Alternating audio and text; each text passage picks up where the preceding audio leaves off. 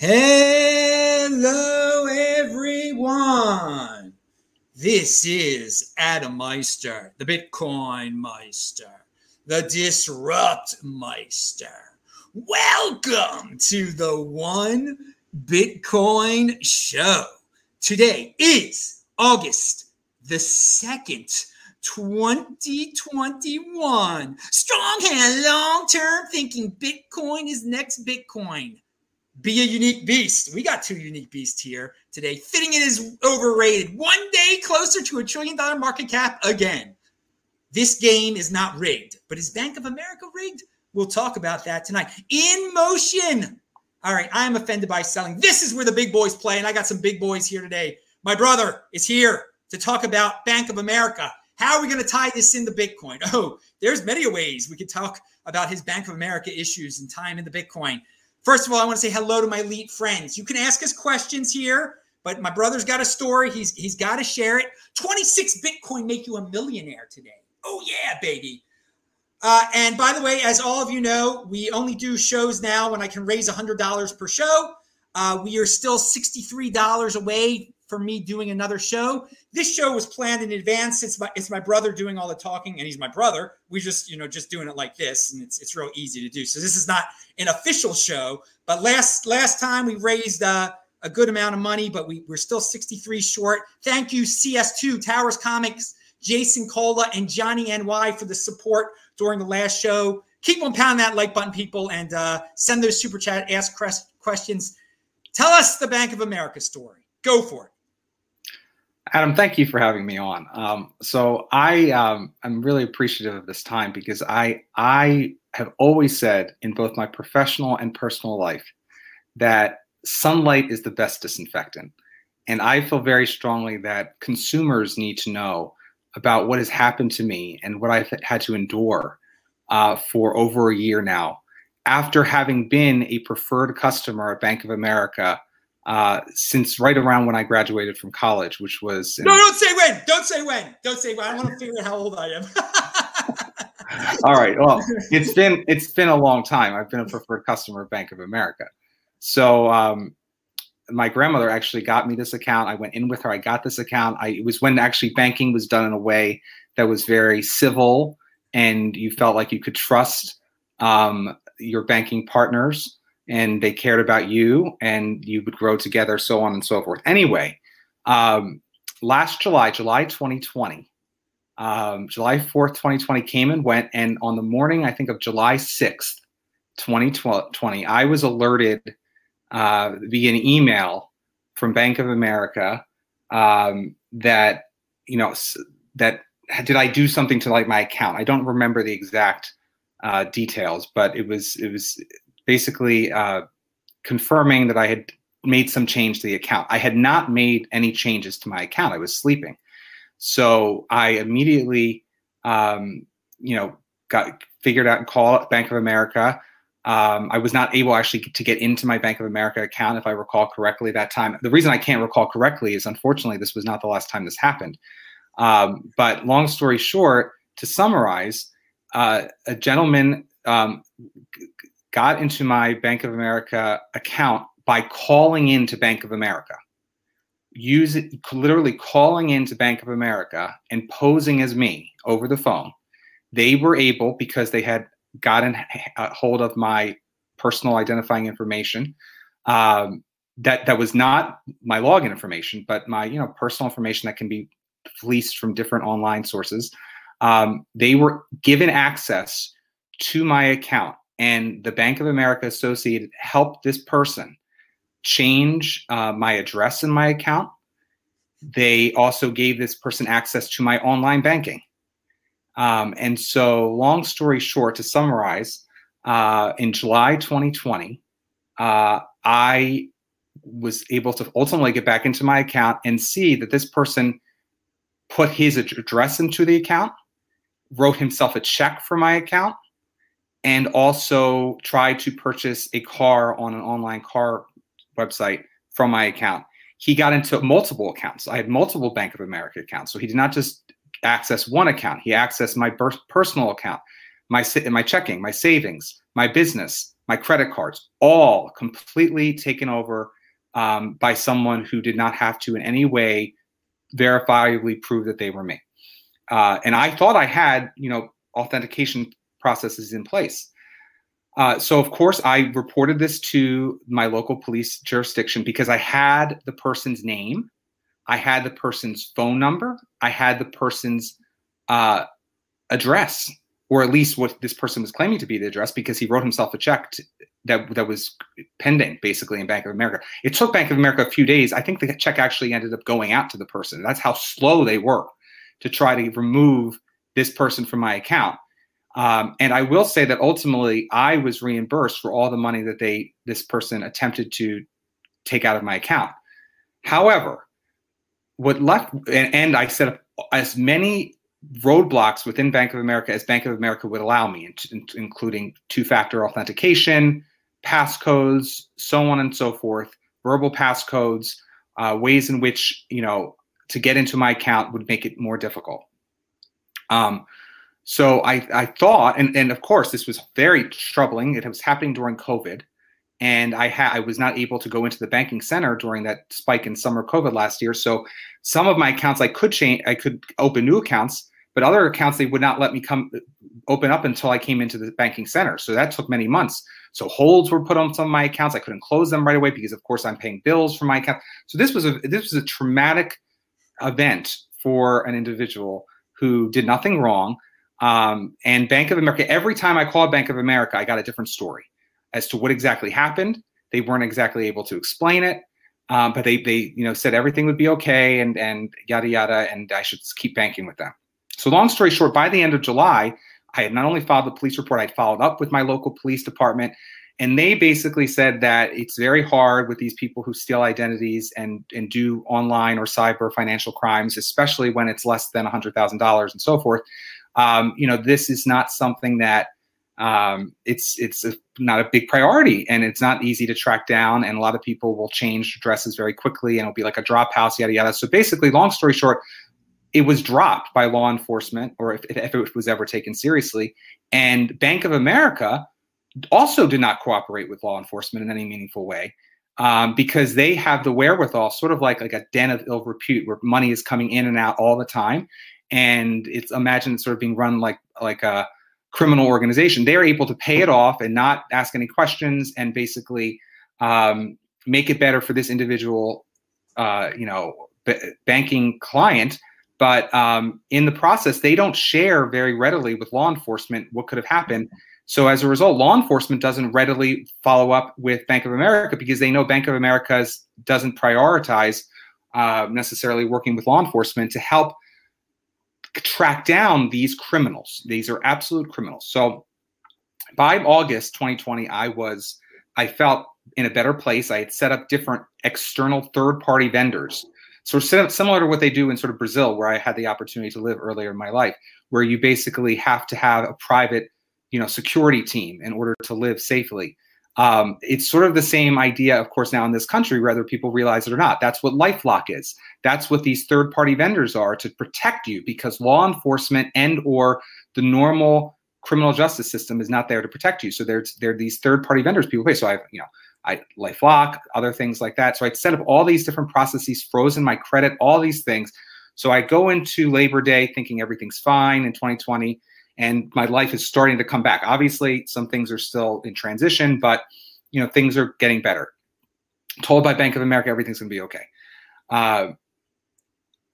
July 2021 arrives, which is where we just finished up now. And in the middle of this month, about a year and a week after this first incident occurred to me, I'm woken up on a Sunday morning by an email from Bank of America confirming that I changed my contact details.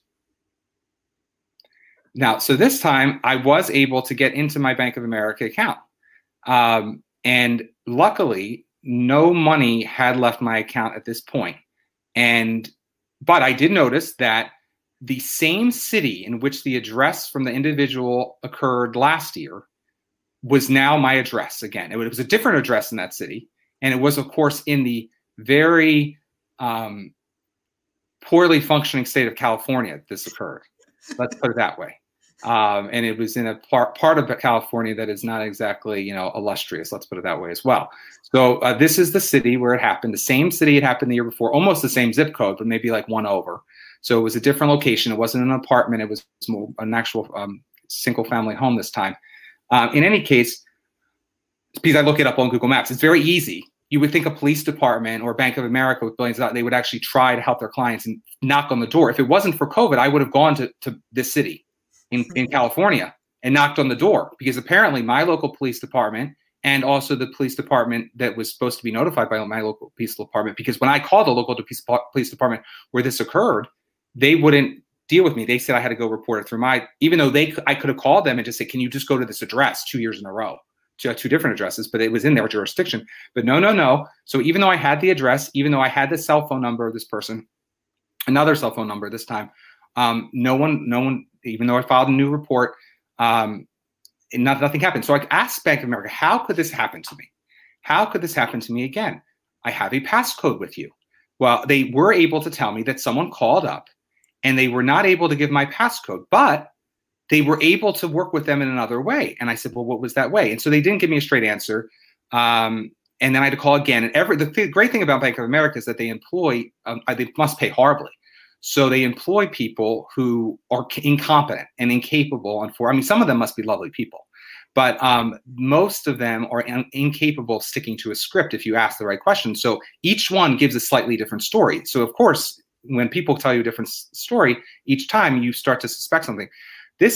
What I gathered from talking to multiple Bank of America associates over the phone this time is that they were able, this is the story, the final story was this, they were able to use LexisNexis to find my a phone number that's associated with me. And what they did to allow this person to my account. Now this, mind you, the phone number that they claimed that they used was my landline home phone number. Well, what this Bank of America associate told me is that Bank of America texted that number, and the person received the text and repeated back to them the authorization code that was sent to them. And that was the thing that gave them confidence that they could, in fact, give this person access to my account and change my contact details in the account, because he had picked up that phone, repeated the authorization code back to them. I personally, and I told this to Bank of America, so they have it on tape, which they have everything on tape, but they won't share with me what was actually said. Because they tape every conversation. I personally believe it was an inside job from Bank of America. But how did he fake your phone number? And so I said, so you're telling me, like in like something you would see out of a Jason Bourne movie or like a spy novel, that like Israeli intelligence, something, so someone somehow put on my landline the ability to hijack it and turn it into a cell phone that they could receive text to. So, that's really unbelievable, but this is literally what Bank of America has the nerve to tell me. So I said, you know what? That is far-fetched. I don't believe it. I want to really know what happened. Of course, they said, we can't share the conversation. You can subpoena it, they said. I said, well, maybe I will. So anyway, I called my phone company. My phone company said there's absolutely no way. And my cable company too. I called them all. No way that this could happen. There's no way that my landline could have been hijacked, turned temporarily into a cell phone number where someone could receive a text. So Bank of America is lying. Now, again, maybe they have a really good explanation for this, but again, my accounts were accessed. My credit card was implicated. I had to get all new credit cards again this time. And it was not as dramatic of a heist this time as it was the last time, but they refunded me for the credit card expenditure that occurred within hours of this happening. But this time, again, because I was asking some good questions, I did get the cell phone number of the person who put their cell phone number in. And this time I said, I lost it. So I said, I'm going to call the number. I called the number. Again, this is a Cliff Notes version, so I do apologize. The biggest mistake I made is not recording every conversation with Bank of America and uploading it to YouTube. But what I will say is I called the number, and a man picked up the phone who, let's just put it this way, sounded like his name. And he picked up the phone, and I said, hello. He said, hello. I said, and then I said the person's name that I remembered from last year that I have a record of. I said his name, like, how you doing? And I said the name. And I didn't say, how you doing? I said, I just said his name. And he said, yes. He said, yes. Like yeah, that's me. Like, and I was like, I'm not a criminal investigator, so I didn't know what to do. So at that point, I just hung up. And I called back Bank of America. I said, this is happening. I called the police again. I told them this happened. And ultimately, no one seems to care to catch this criminal. No one seems to care. He's going to victimize other people. He obviously has my personal information, but he's now done it again. No one is following up on this, not at the city in California. In my local jurisdiction, they referred me to what's known as IC, I think C3 or something, like the Criminal Crimes Unit or something online, which I filed a report, a federal unit. So I've done everything I'm supposed to do. A couple of days later, I found out someone tried to open an AT&T account in my name, a cell phone account in my name. So I'm still suffering more repercussions from this, clearly. There are so many millions of Americans who have been criminalized and brutalized by identity thieves. And it's bad enough that that's the case, but to know that law enforcement and most notably Bank of America, because it's so large, is not very cooperative with law enforcement. Very few of these criminals are apprehended, and they live to criminalize another day. And it's very sad that this has happened to me. Obviously, the number, I'm only giving you, again, a summary. The number of hours, the amount of aggravation and stress and gray hairs that have come out of this situation because, you have to lock down your entire personal identity as much as you can, and you have to try to trust your bank. Last year, I opened up another bank account at another bank because I was so angry about it. But what's so sad about this situation is that because of Bank of America's size, they can just refund you immediately. Whereas smaller banks will actually make you go through the steps of doing what do they call it when you get a seal? The certification. The embossing. I forget what they call that. It's yeah. You have to go to a bank to get it done, basically, where they basically say that you did not spend this money. So the sad thing is Bank of America has a lot of their customers in a bind because they are able to refund them very quickly, whereas a lot of other banks won't. They'll make them jump through more hoops. And so you're sort of stuck living with an organization that is very not caring about their customers because the other organizations, other banks, don't have the wherewithal to refund as quickly. What I will say is, in talking to law enforcement, I will say that some law enforcement have been lovely. Some law enforcement have been really dropping the ball on this. Just like in any institution and any field, there are great people, there are not great people. But what I have learned from this is that most people in law enforcement recommend against banking with Bank of America because they see this all the time with Bank of America. Because of either its breadth of coverage or the fact that they're able to refund customers so quickly. I don't know if it's the quality of the call screeners at Bank of America, but this happens quite a lot with Bank of America. So what the police have told me 2 years in a row is that they usually recommend going to smaller banks. Obviously, I know, would have the advice of just going in with Bitcoin. And that may be a very wise decision as well. But I think that I at least want your viewers to know that it is so rancid, the way in which the corruption and lack of follow-up, that I have someone's address, I have someone's city, and there's no ability to lock this person up. For all I know, there's no attempt to even interview this person or ascertain if he's in this country legally, if he's someone who should be living in this country and victimizing American citizens. And I think it's just very, very sad that 2 years in a row I've had July incidents like this that have now bled into future months, both years. And so I am just imploring all of your viewers to really tread carefully with Bank of America, because 2 years in a row over the phone, my account was breached because Bank of America has seemingly no ability to protect its. Well, you're getting into a subject matter of overall lawlessness of the United States over the last 1.5 years, because this guy has figured out he can get away with murder. I mean, with financial murder. He probably knows the amount he can steal with that. That Bank of America will just give the guy his money back. He knows I don't know if it's an inside job per se. It just seems like a guy who's mastered the system. You can steal a certain amount and not end up getting in trouble. Because, I mean, you know where the guy is. He's committed a crime, and they can't even pay him a visit. It's quite unbelievable.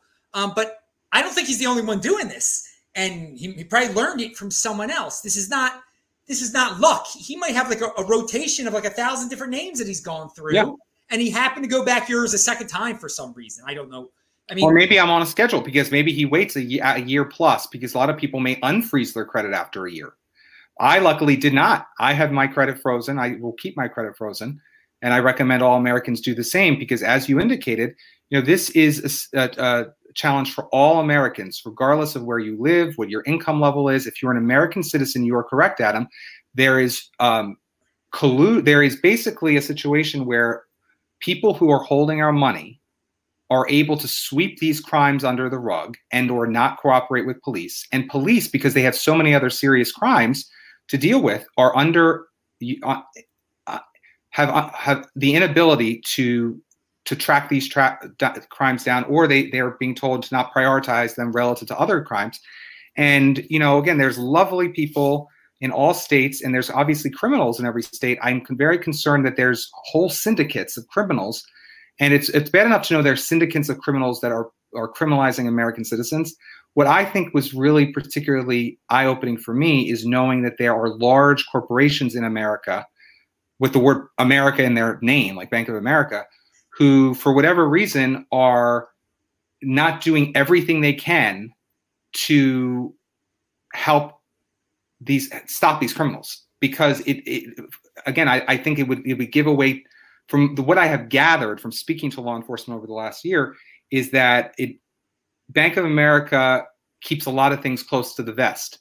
And because they often refund, people drop it. They'll drop it if they're a banking customer of Bank of America. So a lot of this doesn't ever even percolate up to law enforcement. But if it does, law enforcement is not always, let's say, given all the details from Bank of America. And so it's this vicious cycle where criminals can it's like a symbiotic relationship, frankly. And it was very eye-opening to me about Bank of America. And it just got me thinking about how banks generally are,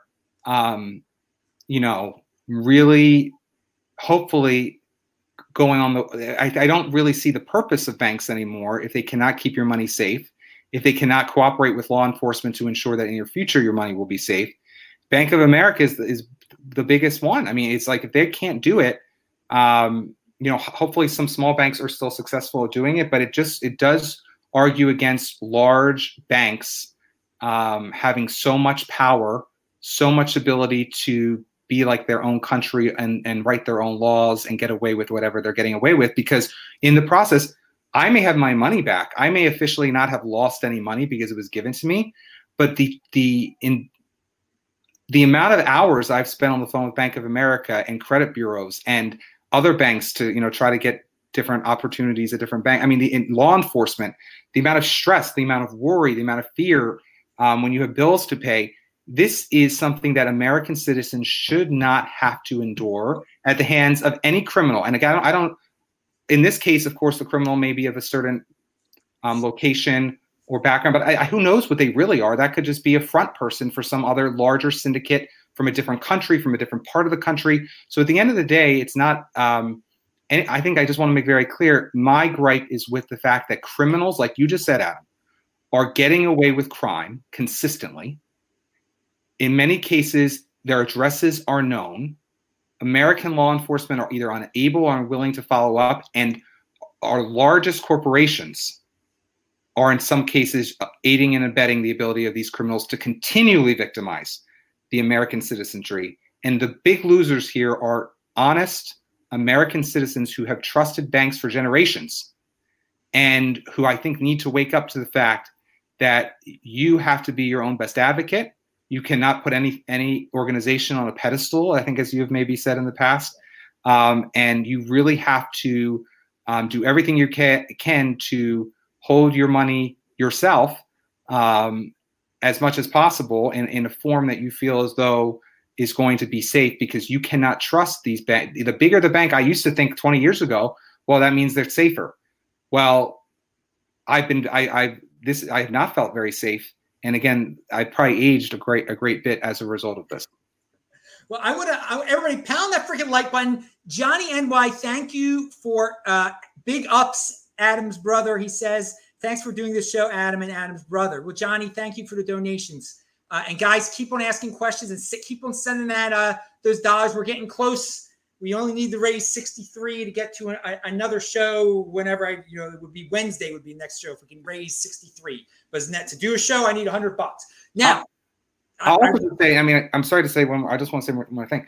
I would actually have, sympathy, empathy, but I don't know what the right word. I would not be as mad at Bank of America if when this happens, they can direct you to one person, one department, and you basically sit down with you at least over the phone and figure it all out and are honest and tell you one story. But that's the other thing. At Bank of America, I have been given at least 10 different phone numbers over the last year. I have worked with not one person has been the same. They will never work with the same person from one call to the next.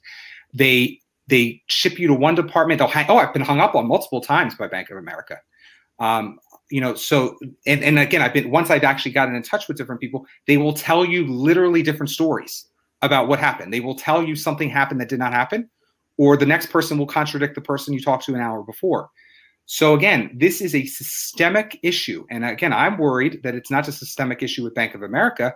I fear that it's a systemic issue, like you indicated, with our society at large. Okay, so that's what I want to bring up. In the culture today, there is a lack of respect of property rights, of private property.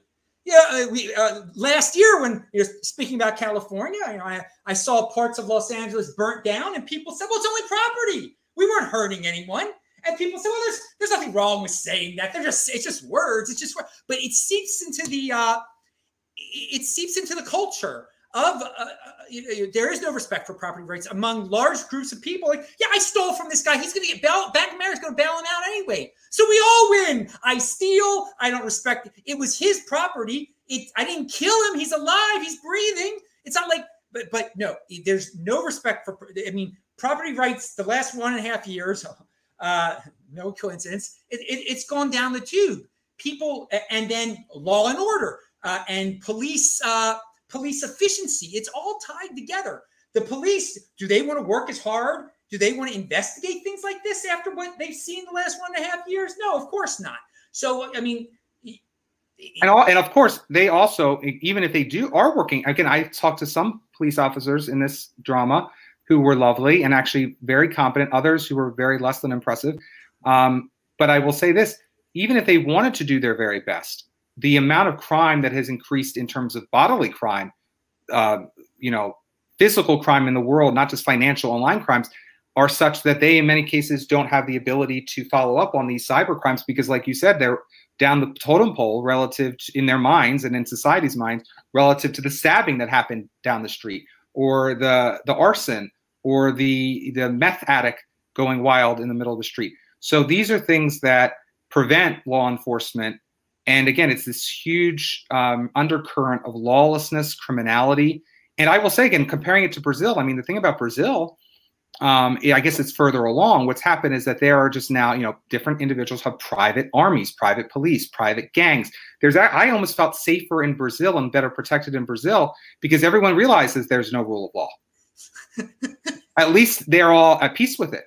Whereas in this country, there's a huge percentage of the population, and this was me over about a year ago, who still had this idea in their head that, there's rule of law in this country. There's some corruption, but not enough to make your life a complete misery.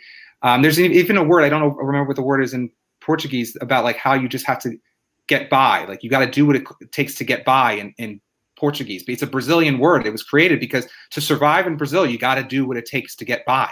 That word does not even exist in the English language because traditionally, at least, English-speaking countries were not so corrupt. And they're not.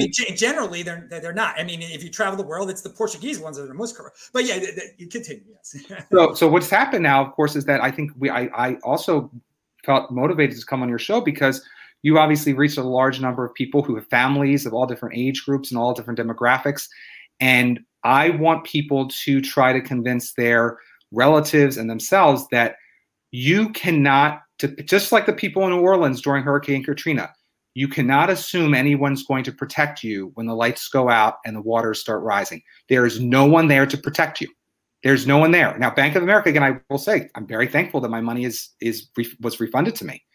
But it shouldn't keep happening. They're a big company with a massive IT expertise. It shouldn't keep happening. And personal responsibility is the new counterculture. Personal, don't depend. I mean, this is a lesson in this. I mean, and that's why. Well, continue. I'm going to tie in the Bitcoin in a second. I think you know where I'm going, but. Well, again, I don't have much more. I mean, I'll probably think of more things. I will just say again, please just tell your older family members, especially, not to trust these banks or any institution that was once an institution of stellar reputation. Because that's the other thing that I think a lot of people are, whether it's with the United States itself, a local government, or a company that they used to trust, all of these corporations have been infiltrated by different types of ideologies, different types of work ethics. And as a result, they are not, even though they had the same logo maybe or the same name as they had 25, 30, 45, 50 years ago, these are not your mom and dad's banks. These are not your mom and dad's police departments. These are not your mom and dad's governments. These are not your mom's and dad's Republican or Democrat Party.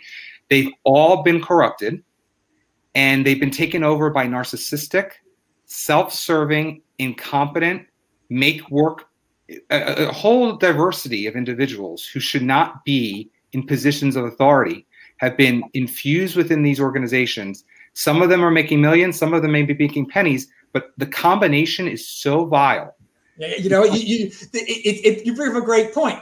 They don't have a department that you can talk to where they can go over the crime. But they do have a diversity, inclusion, whole huge department about that, right? Hiring. So people always say, well, what's wrong with a big corporation that spends all this money on HR now with all this nonsense? Well, there's only so much they can spend on. If they're going to spend it on nonsense HR, they're not going to spend it on the criminal stuff anymore. Absolutely. And in this particular case, I mean, Bank of America associates were even telling me on the phone, oh, you've reached the wrong fraud department. There are multiple fraud departments, and they don't work with each other. It's like how the United States has multiple intelligence agencies, and they all collect on their own. And so the issue is that I was multiple times sent on a merry-go-round between credit card fraud, check fraud, online fraud, and there's no one person to go to when you've been victimized in multiple ways like I have been, to sit down with a Bank of America associate over the phone and get satisfaction that someone is holistically looking over things. And again, because they're shielding the information in many cases from law enforcement and saying, well, there's really no crime, we refunded it. So he's fine. He's not the victim. The Bank of America is the victim. And if Bank of America is the victim and they're not going to report the crime is going to go unreported to law enforcement. So it's because I'm no longer the quote unquote victim because I have my money. Bank of America was criminalized. They don't want you to know how many times they're being victimized, and they're just paying off with all, God knows where they're getting the government just gives them money, right? They just get the money so that they can just keep the scam going. And whole industries, like you said, of criminals are sparking up. I don't know where these criminals are. I don't know if they're from China. I don't know if they're from the United States, but they're obviously very sophisticated. But even if they weren't sophisticated, who's even knocking on their door? If it's a one-man show, you could get away with this if you're smart enough. Yeah, and that's it. There's a place that between lawlessness and corporations where you can a gray area where you can do your thing, your horrible robbery thing. So I want to bring up that Bank of America, despite everything my brother said here, how horrible they are, and they're going to get into Bitcoin. They're going to end up storing people's Bitcoin for them because people don't want to control their own private keys. And so what we're talking about here, in 10 years, we'll get similar versions with Bitcoin. Now, of course, it'll be harder to bail out people, if they get their Bitcoin stolen from Bank of America, just for Bank of America to put the Bitcoin back in the bank. But they still might be able to pull it off because people just valuing their wealth in dollars so much. So, I mean, this is the thing. Third parties are bad. And even if the third party transitions to Bitcoin, this isn't going to be erased. This isn't going away. Something like this will still be able to be done in a world that doesn't, in a country that doesn't respect property rights, in a world that's gone lawless and gone woke. So for those of you who think that, I'm going to be able to store, I still like banks in the sense that I'm a Bitcoiner, but I'm going to keep my Bitcoin at a third party. This can happen to you. This can happen to you. It doesn't have to be based around dollars. It can be based around Bitcoin. Okay. There's corruption within big organizations. There's a culture of lawlessness throughout the whole country. And if you don't control your own private key, you are susceptible to issues like this. Right. And as we saw with the Soviet Union, though, the bigger it gets and the more control and power it gets, the harder the fall ultimately. I really feel strongly about that because Bank of America, so the thing is, Bank of America gets a lot of money from the government. They get, a front row seat to the money coming out from the Fed, et cetera.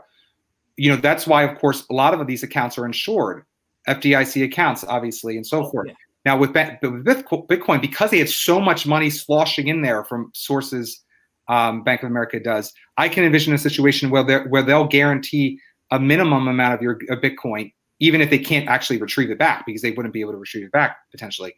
But they probably won't be able to give you nearly the guarantee that they can in U.S. dollars, because again, the U.S. government, and I work in college admissions, of course, so I see this with student loans all the time. The U.S. government is the real villain in the story of student loans and how they are not dischargeable in bankruptcy. It's all because of law in the United States and how so many lives have been ruined because of the inflation of college costs, because of the money that the federal government, the federal backed loans, basically. So that's the same thing with banking. That's the reason why this money can be ultimately it trickles up, so it can be refunded to me so quickly. That may not happen that can't happen as much with Bitcoin, because again, Bitcoin is not controlled by a government, and so as a result, the United States can't just give unlimited Bitcoin to banks to cover themselves and the government itself from the charade that they're pulling, which is this House of Mirrors scam that has been going on, again, unfortunately for now generations, to the point where it's normalized in people's minds. But at a certain point, the charade will end. It cannot continue because, like I said, too many Americans are being victimized. I'm speaking out because I very strongly feel I'm one of many millions. But many people are embarrassed. Many people are don't want to obviously share or badmouth a large corporation. I'm doing this because I feel very strongly that, again, sunlight is the best disinfectant. Knowledge is power. This is what I tell my students who are applying to college, but this is also what everyone needs to keep in mind as they interact with, like you said, third parties or any potential vendor or any businessman or businesswoman.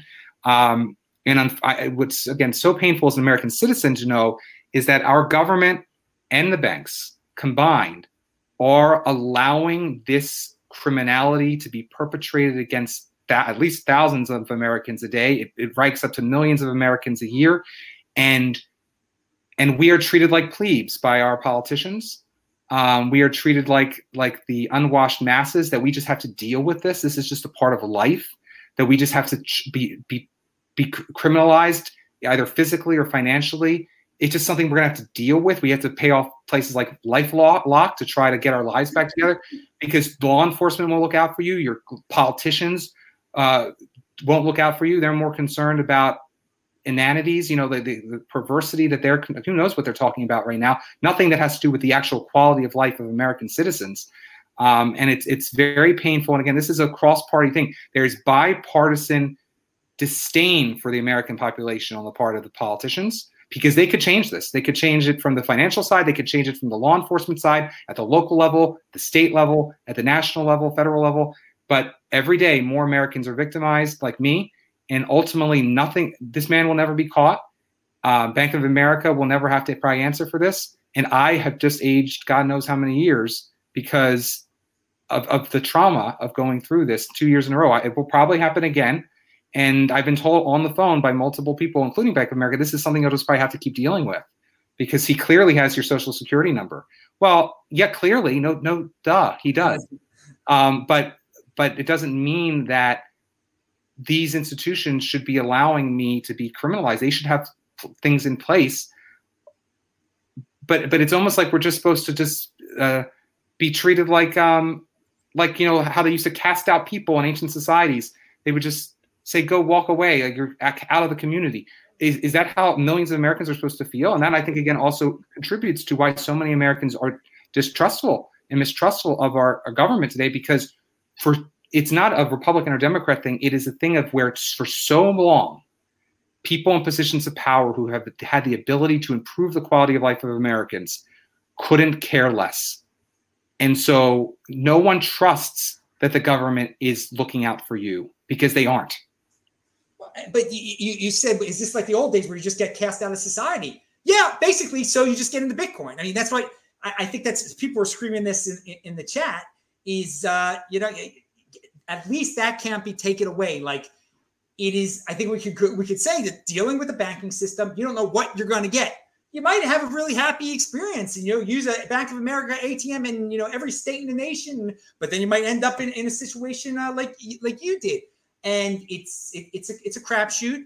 And so Bitcoin definitely solves this. And yeah, I think what's been forgotten during the Bitcoin revolution is that things like this continue to happen. And one reason early on that people like Bitcoin is because they wanted to avoid situations like this. And this has kind of been this is a very basic thing. Like, banks can be horrible. They can have no customer service.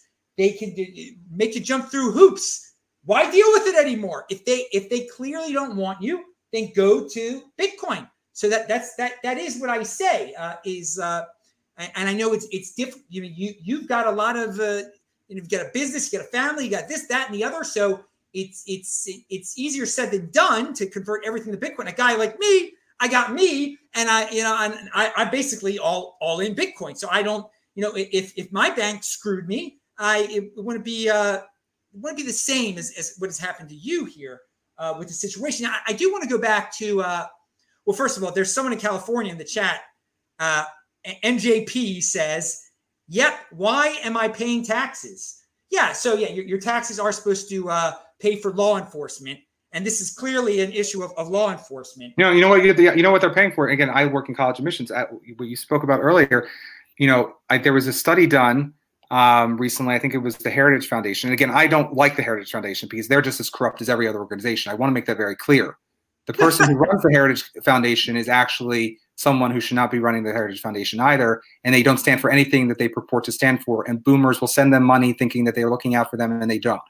But the reason I'm bringing this up is because the Heritage Foundation did do a study, and they said that all these public universities, these big universities, University of Maryland, University of Michigan, all have more bureaucrat DEI employees, diversity, equity, and inclusion officers in large roles than they have history faculty. These are massive universities.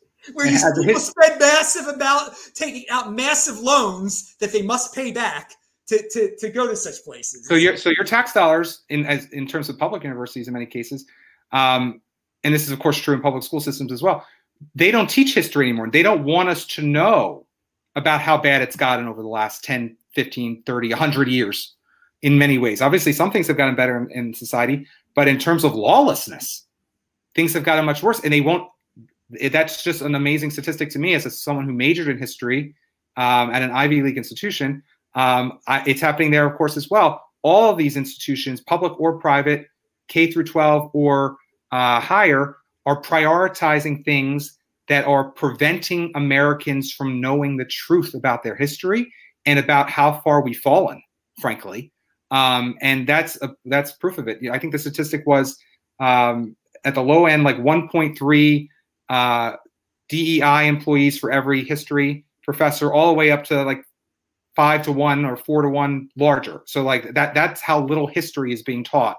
Like at Georgia Tech or something. Obviously Georgia Tech, because Georgia Tech has less focus on history. But the point is, those who do not know their history are ignorant, and so they're trying to create a mass of population. This is not just in the United States, who know nothing, who are will do whatever they're told, sheep basically, who will do whatever they're told, and think the right things, not think in any way critically. That's the only type of person who can sit by and take this type of abuse. Thinking people want to fight back, and they're looking for avenues, like you're saying with Bitcoin, and that will allow them to take their power back, to take agency back. And I encourage all people to seriously, obviously, consider all this. I was going to say one more thing about banking generally. I've worked in college admissions now, helping students get into very selective colleges and universities, because that's another world that people are still turned on by the idea of going to a highly ranked college or university. I even tell students, I'm very unusual for a college admissions consultant. I tell families, don't look up at an Ivy League school like it's manna from heaven, like this perfect environment, or University of Michigan. It's not necessarily the Ivy League school that existed 15, 20, 50 years ago. But what's so interesting about the clients I work with is that I've noticed, when I started doing this, so many of my clients were interested in going into banking. They were all interested in going into investment banking. So many of the guys, especially, or consulting, that was where the money is, particularly banking, though. They all wanted to work at Goldman, or at that time, Bear Stearns, or, now they want to, most of these kids, they want to start like a YouTube or OnlyFans, God forbid. So the point is, that's the prestigious careers now, is to be an influencer, to sell yourself online. And so, as disgusting and perverse as that is, the one bit of joy I get out of that is that very high achieving students who I work with are not as excited by working at banks anymore, because banks have lost their luster in not only the customer side or the everyday banking side, but also the investment side, because banks are not what they used to be. Again, all these legacy institutions, I feel like, if you are in your 20s and teens especially, but even if you're in your 30s and 40s, I hope that we all live to see the day that these corrupt, fetid institutions are destroyed, because they have run out of their purposefulness, or they're reformed, because as they currently exist, they're not as attractive as they used to be. Well, fitting in is very overrated. You described that, basically fitting in is like, I got robbed by some dude in California. I won't complain. I won't make a video about it. I got my money back. I got my house and my white picket house fence. I lost some time. Life goes on. I'm not a complainer. I'll do what the government says. Bank of America is backed up by the government. It's FDIC insured, so I'm never going to lose my money. Why take a risk on Bitcoin? Blah, blah, blah, blah, blah. So you told me before the show, because we were going over the title, amazingly enough, and it shows that he's, my brother and everything. We thought of similar names for this show. Was it a banking horror story? Both of us separately thought that should be in the title. But you said that there's no, and I'm surprised by this. There are no other Bank of America horror stories online on YouTube? There are. You would think there would be more, considering what I've had to deal with over the last 2 years. This cannot just be happening to me. I think there are other. I did review other videos that said stuff like, why Bank of America is hated. But when I read a lot of those, because of course I was such a victim of them. I wanted to see what they had done to other people. Most of those were about fees or lack of customer service. It wasn't about being literally victimized by the bank itself, like truly being victimized, lied to, tossed around to criminals, like I feel like I have been. So I think there's other issues with a big bank generally in terms of lack of customer service, lack of good rates or whatever mortgages, but nothing that I saw on YouTube, at least, that came close to, really revealing the underbelly that is how you were completely not safe with Bank of America. If I, after last year going through what I went through, could be victimized again, and they're telling me that they texted me on my home phone number. I said, "That's how ridiculous that sounds." I said, I'm not someone and this is not happening. This is not real. You're making this up." And they did just say, "Well, we can't, share more, this is just, they literally will lie to you to get you off the phone." With that phone thing, there is a guy that says your landline number can be built on a mobile carrier database to receive an SMS message. nothing happened to your landline. Text your landline and to see if the text is delivered. Well, so that's an extra interesting point. So I did do this research. I did text my landline, and you know what? It's so interesting. And I don't know if he's an expert or what who's commenting, but I don't believe I got an error message back, which is frightening. I just assume that's because it was a landline. It doesn't accept messages, but it doesn't necessarily have an automated way to reject it either. But that is very frightening to think that there's some way in which someone could intercept a text to that number when it's a landline. I mean, what this guy is basically saying is someone can use your phone number to set up a text receiving phone number, and then it just that doesn't seem right.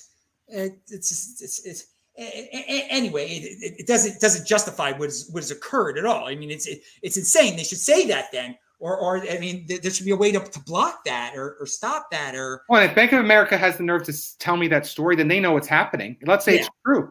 Then they should have a way in which they can't change someone's address and phone number from someone getting a text just because they feel like calling up and pretending to be me at 7:45 Eastern time on a Sunday morning, which was, if it's really happening from California, what is it, 4 o'clock in the morning? In the city in California where this occurred potentially. Oh my!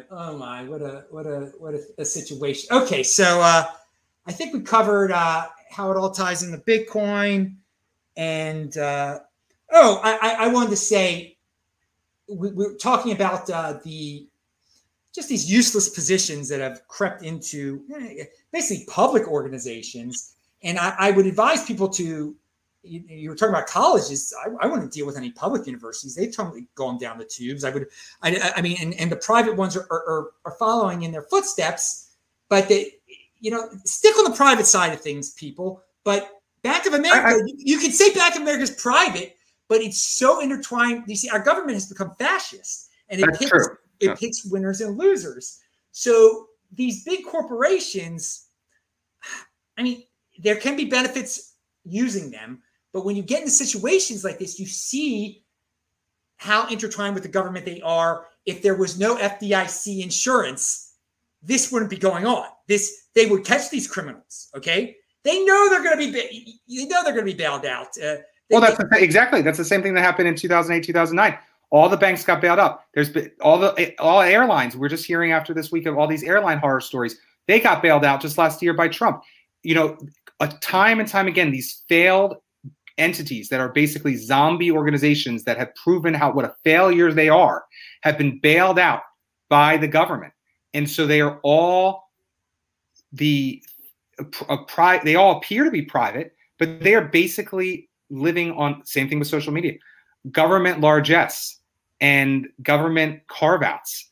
And, so as a result, you're right. They're all just a corporate face to the government that stands behind them. And the people working in government go back and forth between the banks and government, depending on the administration, and both administrations. Again, I want to make two things very clear. This is not a political rant. There's massive corruption on both sides of the aisle. And I'll also say, Craig Meister is my name. I strongly believe in diversity. I went to the Student Diversity Leadership Conference as a youth. I went to the People of Color Conference. I drank the Kool-Aid. I still believe very strongly in the importance of diverse opinions and the value that comes from that. What I do not believe is having diversity be the primary value system of every organization to the point where it may change the ability of the organization to function at its very best. And where other values like customer service, like quality of education, for different things are lost, which were the founding principles of lots of organizations. But many organizations now have turned their primary focus to not even diversity, because actually lots of the individuals that Adam, I think you were talking about, are not as interested actually in diversity at all. That's a cover story. They're more interested in equity. Equity. And equity is actually not really the same thing as diversity at all, and is just actually just a nice sounding word. But definitely they are not interested in diversity. I am very pro diversity as long as the diversity does not prevent the organization from functioning the way it should.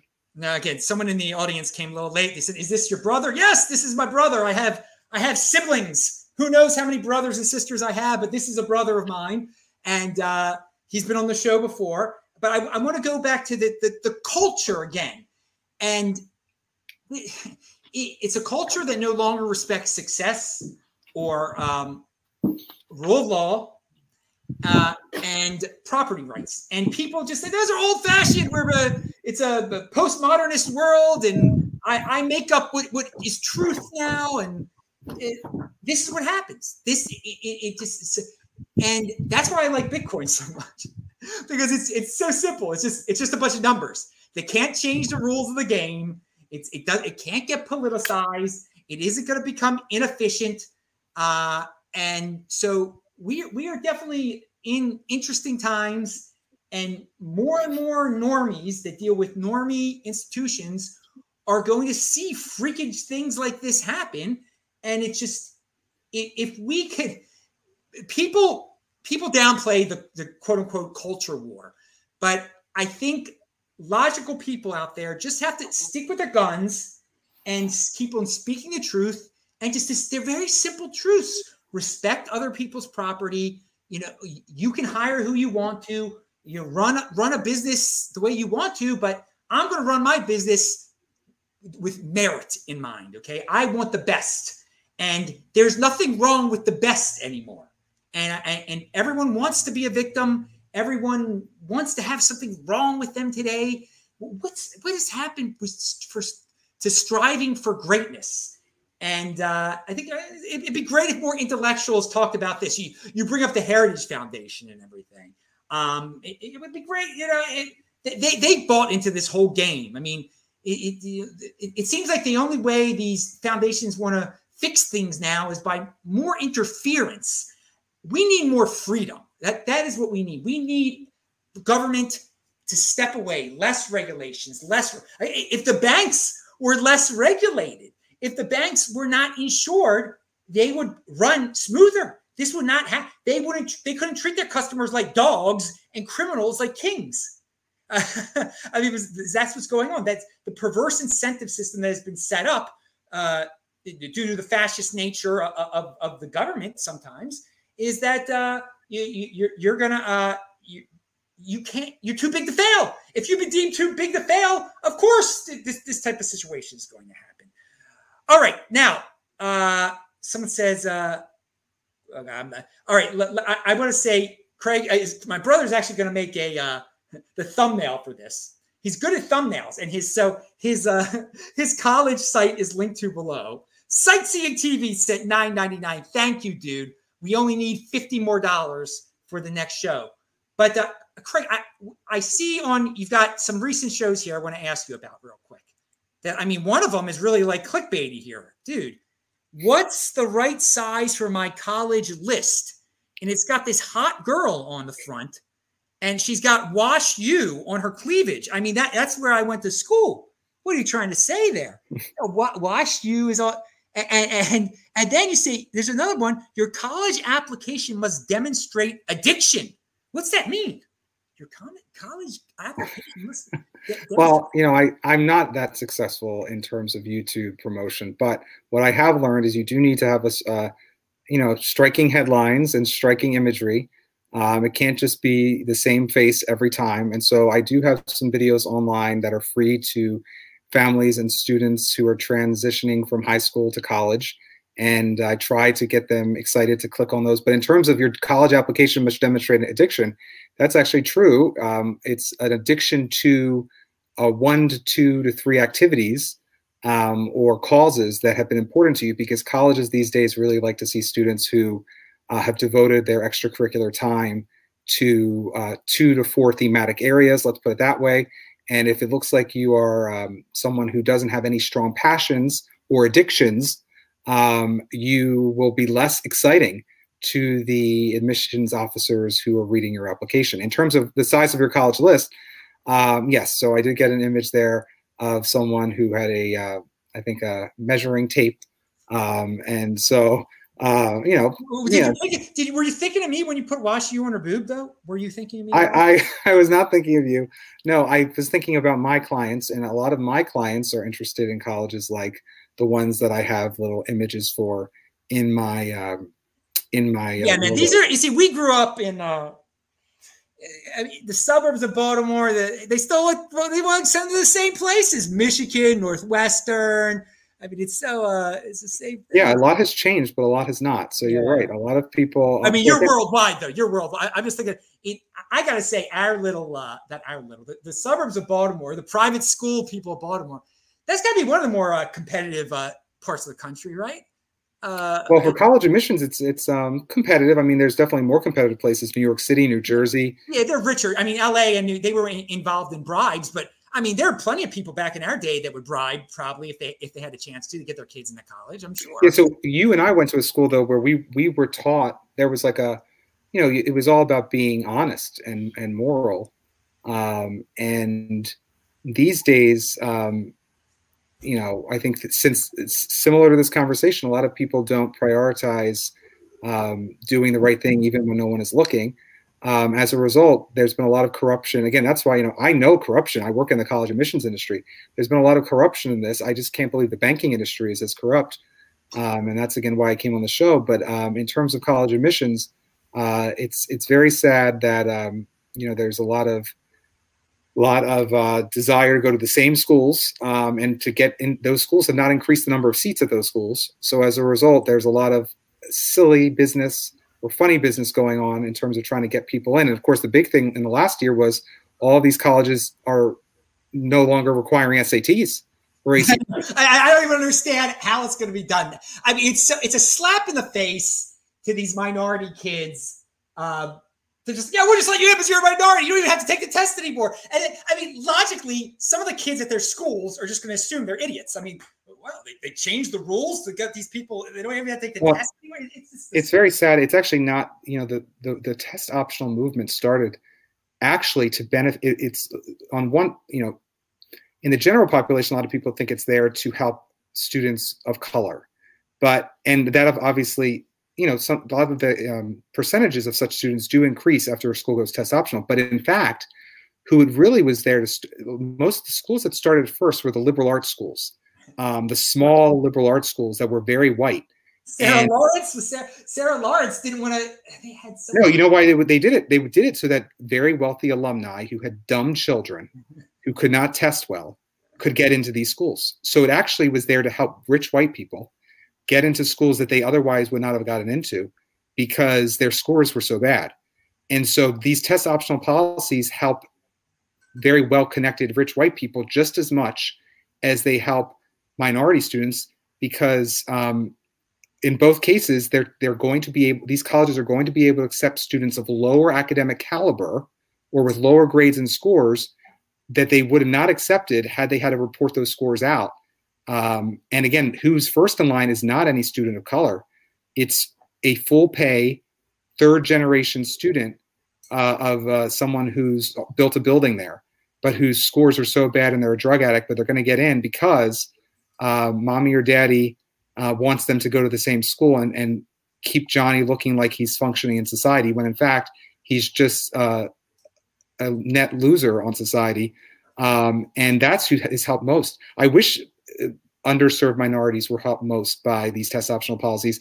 But in fact, especially smart ones, because there's a great number of smart ones who go to failing schools like in Baltimore City and other places, who are smart and who've had to endure 12 years of poor education, but who are still able to test well.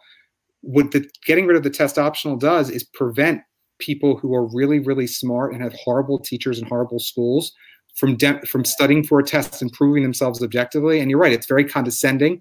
It's assuming that certain types of students cannot do well, when in fact they can do well, and we should expect the same of all students. But again, don't be fooled by these test optional policies. They are there not because of COVID and not because any college cares about the health of the students. It is there because they want more applications from all comers and to look more selective than ever. And in the process of accepting students, they're going to be able to accept stupid alumni who gave a lot of money. And also on the side, they'll be able to accept some more minorities as well who maybe went to failing schools and didn't have as strong scores. But again, the primary beneficiary of this are stupid white people. Now, I want to say, I brought up Sarah Lawrence. What I was getting confused about, there was an article like 10 years ago, I don't know what it was, but Sarah Lawrence is a very expensive school that are rich people, it's liberal arts, it's horrifying. But they strongly believed, and the reason I remember this is Wash U believed the opposite. Sarah Lawrence thought it was wrong to give a full scholarship to a smart, wealthy person. But Wash U, they wanted to get the smartest possible person. And, if they were some chemistry genius, they would offer the dude, they didn't care if his parents were rich. They want him to come to the school. So they would give him a intellectually based scholarship. And I agree with that. I mean, if you've got scholarships, and you want a true scholar and you want to bring that awesome brain to your school, of course you're going to let them go there free, even if they're wealthy, I think. But that's what I was getting. Sarah Lawrence was not down with that at all. They weren't going to give any rich person or at least they said a rich, smart person a free way in. Now, the other thing I wanted to say about college that you brought up before, and then I'll let you go, is that it is good that there are more people going the entrepreneurial route that don't want to work for these big corporations anymore. I really love the entrepreneurial spirit, and we're living in a golden age where there are so many opportunities. And in fact, and this won't bother you because you know that fitting in is overrated, but most parents are going to do anything to get their kids into college, and they're going to force their kids to go to college. But in the golden age we're living in, there's really no reason to go to college anymore. If you really are a true entrepreneur and a smart person, you can start your own cryptocurrency bit, whatever, you'll be fine. But most people's parents would not allow that, and where we're from, I mean, it would be like a disgrace if the kid didn't go to college. What's wrong with your kid? He didn't go to college, even though he might be like making $1 million on the side. Like people can't even grasp that. So I am happy to see that not many people want to work at banks anymore or want to work at these big behemoths, and maybe they want to go start their own thing. So, well, you're right. But it's the same mentality of like, yeah, I think it will wear off eventually. And there are obviously still some degrees that you do want to go to college for, like medicine. Obviously, we want smart doctors, hopefully, and educated doctors and nurses. And there are some careers that you really should go to college for. But you're right, for a lot of different, you don't need a college degree to work at Starbucks. You don't need a college degree to do a lot of the jobs that are available left to Americans these days. And to go into debt for that, especially, is not wise. So I always tell my clients that, they got to look at the return on investment before they worry about the status that is, the bumper sticker or reporting on Facebook that they're going to. Those bumper stickers, baby, where we're from. I mean, it is so much status seeking. I mean, we could get a lot of consumer decisions based off status. And again, I think that's why also the banks are still in business too, because a lot of legacy mentality is foisted upon these companies, and they get clients because they have the name recognition, they have the prestige, Yale, Harvard, Georgetown, and these are all schools that at a different time, meant something different than they actually literally are today. Same thing with Bank of America and Wells Fargo and these others. These are not your dad's and mom's bank, even if they have the same name or or headquartered in the same location. They are very different. And again, it goes back to what you say, which is you have to be a savvy investor. I always tell my clients you have to do your due diligence to make sure that you are in making the right investment in terms of college. And I think that you have to be a very smart, savvy investor and do your due diligence when it comes to deciding what you should be doing with your hard-earned money. Everything boils down to branding these days, people. I mean, you don't want to be branded a thought criminal either by the media. That's why everyone goes a certain route. Everything is branding and peer pressure. If you can just look past that and believe in yourself instead of wanting to fit in, things are going to work out much better for you in life. But most people fall for the branding, and they can't. they don't trust themselves. And I will say, you keep saying it's not your parents' bank anymore. And the funny thing is, Bank of America, our parents' bank got bought out. I mean, after you bring up grandma and everything, you could really say she was at Bank of America for because she was at Maryland National Bank, got bought out by Bank of America.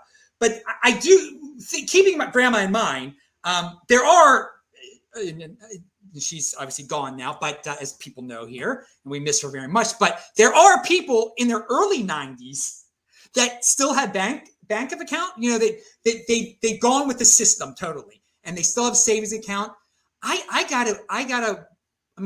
feel bad for these people because there's still a few people left. They might be like 92 years old. They never got on computers, and thus they might be getting robbed by dudes like this in California, like nonstop, and have no way to stop it at all. I mean, there must be if they could get your social security number, there's no doubt that these criminals must be aiming for the older, the 90 and up people, much more so. And they're probably getting away with it completely. Like they're not even getting bailed. Like those people might not even get their money back. So you jarred my memory there when you keep talking about it's not your, because these people they're still in the mindset like, well, it's Maryland National Bank, is it? No, it hasn't been Maryland National Bank for 25 years, dude. You're part of a big conglomerate, and they don't give a darn about you anymore. And it's, that's part of getting old too. Things do change, and I do wonder how many old people are getting really wrecked by this stuff. Well, on that happy note, anything else to add? No, I don't have anything else to add. I hope all of your viewers probably already know, they have to really take care of their money. They have to be making sure they have as much protection on their accounts where money is held by third parties as possible. And I do tend to agree that any new technology that will allow people to be custodial of their own money in one way, shape, or form, or currency or form, is probably a really valuable technology to bet on, because it's very clear that these institutions that are getting bigger and bigger are either unable or unwilling to protect your own money. So you have to do it for yourself. All right. Good words of wisdom. All right. His links are below. Check him out. He's the College Meister. I'm Adam Meister, the Bitcoin Meister, the Disrupt Meister. We raised like 13 more bucks this show, so we need 50 more for me to do another show. You can contact me, PayPal me, send the 50 bucks, whatever, and we'll have another show. Until I raise the $50, I will see you then. And thanks a lot, my brother. And thanks a lot, everybody, for watching this. And I will sign off when I can find the screen. All right. Thanks, everybody. See you later. Bye-bye. Pound that like button. All right. Hang on.